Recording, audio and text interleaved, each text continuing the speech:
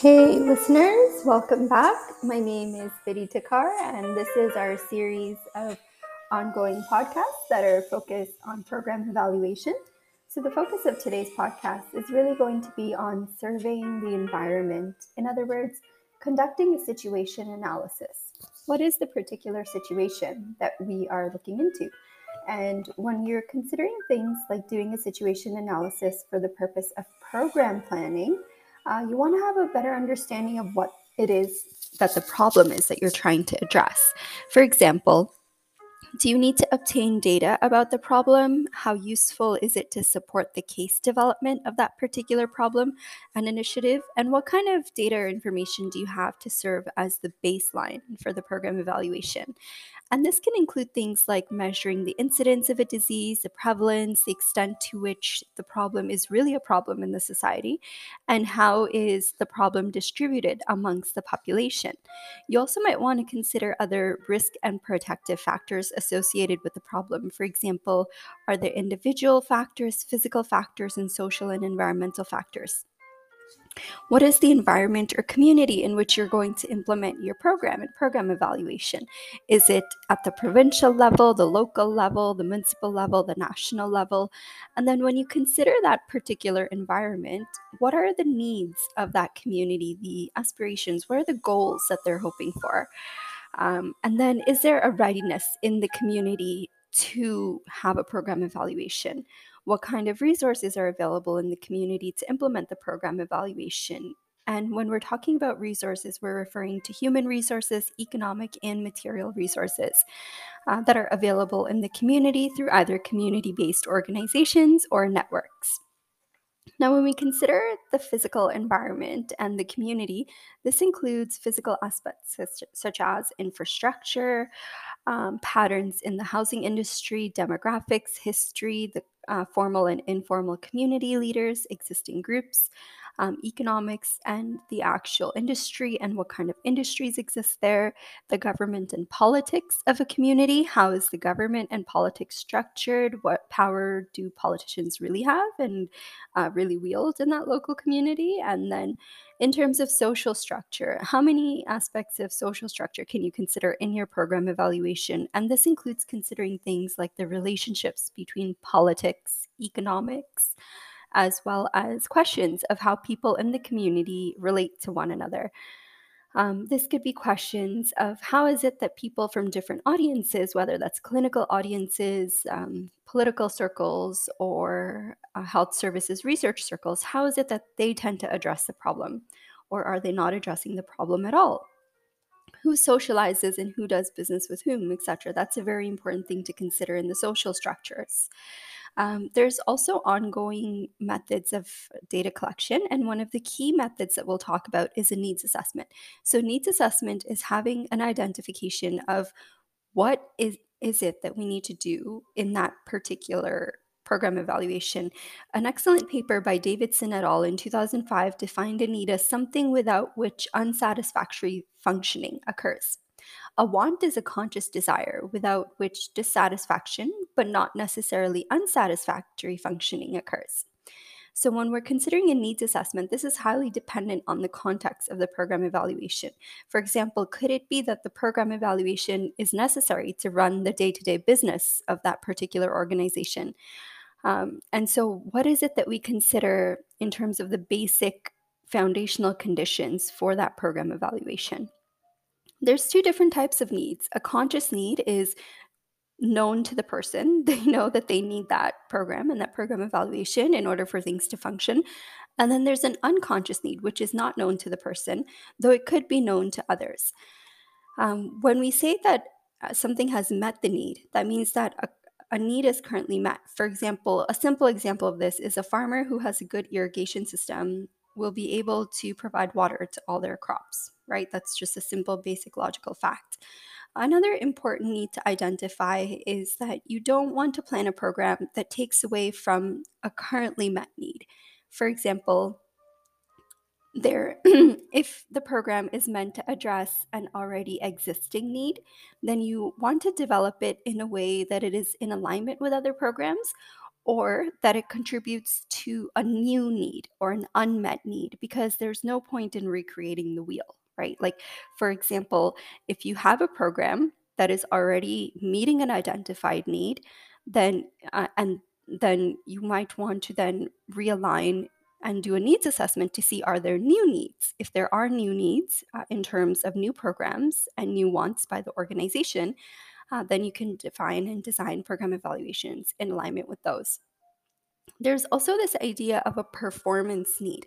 So the idea here is that there needs to be metrics, performance metrics, indicators that can measure the state of existence or the level of performance within a program. And so people really want to know, like, how is the program going? What kind of outputs is it having? Is it having a positive impact? And so this is something that we'll get into in detail in the up and coming podcasts. But just hang on to this idea of a performance need. Then there's also instrumental need. Instrumental need refers to the products, tools, and interventions that are required to address a performance need. And there's two phases of a needs assessment. So a needs assessment is conducted by gathering the hard evidence through existing literature. So either conducting a scoping, systematic type of a review, and really understanding what are the performance needs of that particular organization. And then the second phase of the needs assessment is having that conversation with people, the stakeholders in particular. So within the conversation with stakeholders, you should have a clear picture of the nature and extent of the needs and their relevance within the target communities. So for example, people often jump to a conclusion about the instrumental solutions that they can provide, but perhaps it's better to sometimes take a step back and look at the broader picture. For example, what kinds of goals is your program evaluation intended to answer? So once you have an idea of the goals, you then would then be able to design the program and the output and program evaluation in a way to meet those goals. And the other idea, a clear example that I can provide is, say that staff performance is a problem and that you need a training program in order to either motivate the staff, encourage them, or inspire them to enhance their performance. Well, the first thing that you would want to do as a part of this program is to figure out, why is there a performance problem in the staff? Is it that there is a lack of skills and knowledge? Do they not have like the necessary tools that they need to be able to do their work? Because these are all resolvable issues.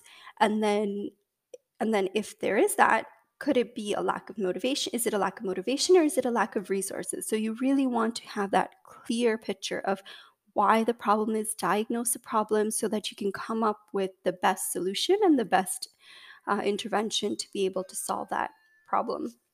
You can also draw out logic models to help you understand the nature of the problem.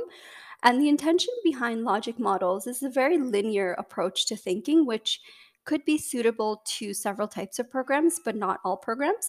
Logic models are based on this inherent structure of inputs into a program, that being economic, human resources, etc., outcomes and outputs of a program as well. And so you can draw it out for your particular program. There's several templates available online for logic models and program evaluations.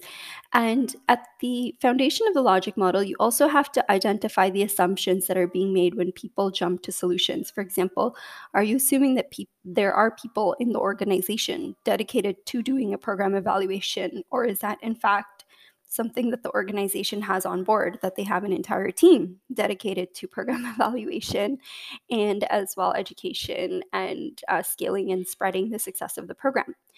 So that is something that you'll have to consider for your particular organization.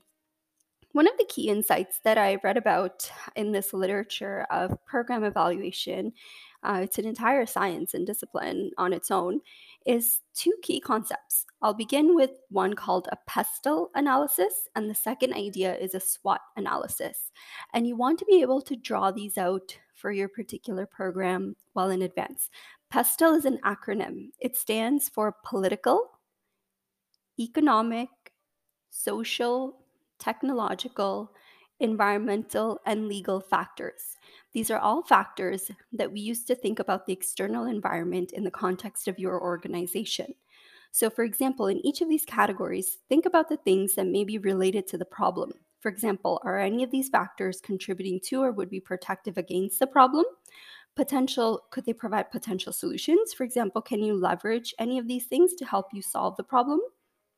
And will any of these things be a barrier in implementing your program? So, political factors include things like the current government, municipal, provincial, federal, and their policies, governments, and regulations. For example, say you're trying to build a house, you have to follow the zoning bylaws because these essentially they are all local laws that we have to abide by in order to establish different types of housing. So that's an example of a political factor. An economic factor includes things like socioeconomic status of the community, whether that's the distribution of wealth in the community, the employment rate, interest rates, GDP, etc. Social factors are things like demographic, education level, cultural, community cohesiveness, and safety. Technological trends, now we're seeing a shift towards digital health and also this idea of mobile phones as a new way to communicate with clients. But this can also have different effects on the population negatively, right? Like people could spend way too much time on computers and video games instead of being physically active. So, what are the technological trends that are at play?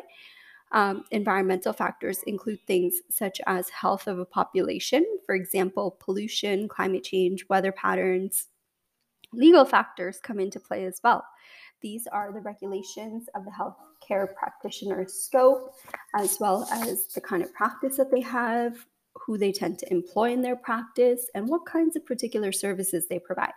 So these categories don't just exist in isolation of one another. They are interrelated. Politics affects the economy, social and economic factors also tend to determine who has access to technological advances and then can use those technological advances to have a positive impact. The second type of analysis that is vital to a program evaluation is a SWOT analysis. It originates from the field of business, it's more of a business concept. And so you really want to think of the strengths, which is internal and helpful to an organization, the weaknesses, which could be harmful to an organization, but also a way to risk mitigate strategies. What are opportunities that are external to the organization, but if we engaged in those opportunities, could be a real value add for that particular organization? And then what are the threats? So mapping where in the community assets can help you to see which programs are well served and which are not. They also have like sophisticated mapping software in Tableau that I've used on many occasions and in my teaching as well, to be able to help you map and look things in a look at concepts, ideas, and data in a specific way, to be able to look at trends in the data. A specific example is John Snow's famous cholera map. So what he did was he mapped the disease of cholera, and he found that there were certain patterns in specific areas. And then his hypothesis was that if those particular areas receive treatment, then there could be the resolution of cholera overall. So it's a famous classical public health example of geospatial mapping and a way to resolve that. So stakeholder analysis. Who are stakeholders? Stakeholders are people that have a vested interest in the program. These can be individuals, groups, or organizations. Examples include clients, potential clients, those who manage or run the program, project sponsors, those who fund the program, partner organizations, and other organizations that your organization has partnered with in order for the program to work. And then also those who have a particular interest in the program, but not a direct role in that program. For example, if it's an educational program, could future employers have an interest in what the program does? And even though they don't want to participate in the program, because they would hire people who are graduates from the program, perhaps they would have an interest in the program as a particular stakeholder. So note the term stakeholder is contentious when you're working with Indigenous populations. When you're working with Aboriginal populations, the right term and language to use would be rights holder, as outlined by our Canadian government website and Aboriginal engagement processes. So when we are designing programs or considering program evaluations with Aboriginal populations, use the word rights holder. Davidson presents a way to help you think about the various stakeholders. So when Davidson maps out his stakeholders, he has this idea of upstream and downstream stakeholders. Upstream stakeholders are the people that are going to be the direct recipients of that program. So this includes like the customers, manufacturers, implementers. The downstream stakeholders are immediate recipients. So these are other downstream impactees as well. And when you conduct a stakeholder analysis, you want to know to what extent are you going to be engaging the stakeholders? Are you simply going to be keeping them satisfied? That's a high level of influence. Or are they actively going to be engaged? That's also a high level of influence. A lower level of influence is just keeping people informed or monitoring them, right? Like monitoring their uptake of the program. Ideally, when you're building a program evaluation, you want to co-design it with your stakeholders and actively engage them in the process, design, and implementation of your program evaluation, because that just leads to like better outcomes and outputs in the long run.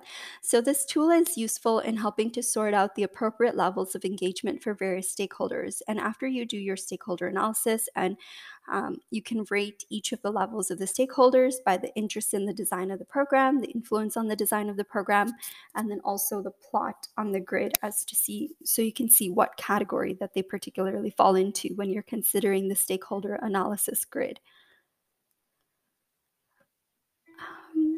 Great. So then the other final concept here is a stakeholder analysis table. This is a 4x4 table that you can use as an alternative tool or an additional tool to help you lay out and just come up with an inventory of all of the different stakeholders and your analysis of them. So in this table, you want to outline why it's important to engage that stakeholder or that rights holder in planning the evaluation. Some reasons why it might be important would be because they provide a different perspective of the program. For example, patients provide a very different perspective than healthcare providers or CEOs of hospitals or researchers. And you don't want to overlook any particular perspective. Each perspective is important and equally important at every level. So you want to have an idea of all of the different perspectives. And so you also want to be able to enhance the credibility of the program and the evaluation. So if you have input from multiple stakeholders, they feel that they have an ownership of that particular program. And then people are more likely to act on the results of the evaluation if they were involved in the planning process and the creation of the program evaluation. It's also valuable to engage stakeholders from the start of the process rather than midway and have ongoing like monthly or bi-monthly meetings with them or quarterly meetings. And I'll just give you a simple example. Imagine if you were building a house, right? Like from scratch, and you didn't know or you didn't ask people who are going to live in that house how they wanted that house or what they wanted in their house. And then you just built it for them, and then they walk into the house and they're like, okay, this is not what I wanted. Like I wanted something different, right? So then that is why, that is what it looks like to not engage the stakeholder early on in the planning process. So it's why it's very important to engage them from the beginning throughout the process and then discuss ongoing program evaluation concepts with them. It's also this idea of setting direction. You want to set your program goals together with your stakeholders, and you want to have that discussion up front, those early conversations about what are the intended benefits of the program, who receives these intended benefits, and when will these intended benefits occur. So if you can answer those three questions in terms of setting direction for the program earlier on, what the key stakeholders that you have in mind, that will help you get to that future desired state of, not necessarily that everybody will desire the same things in terms of the goals, but at least there'll be consensus amongst your team in terms of program planning, program evaluation, and outputs, and that you have a systematic plan in place to move you in the direction that you want towards that future state of program evaluation. So thank you so much for tuning in. It's been my pleasure to go through these concepts with you today. And please stay tuned for our next session where we'll be talking about different insights into program evaluation. If you could do me a quick favor and just click the like button for this podcast or share it with your colleagues, your friends, and others that you know or who are interested in program evaluation, I would be forever grateful. Thank you. Have a fantastic week.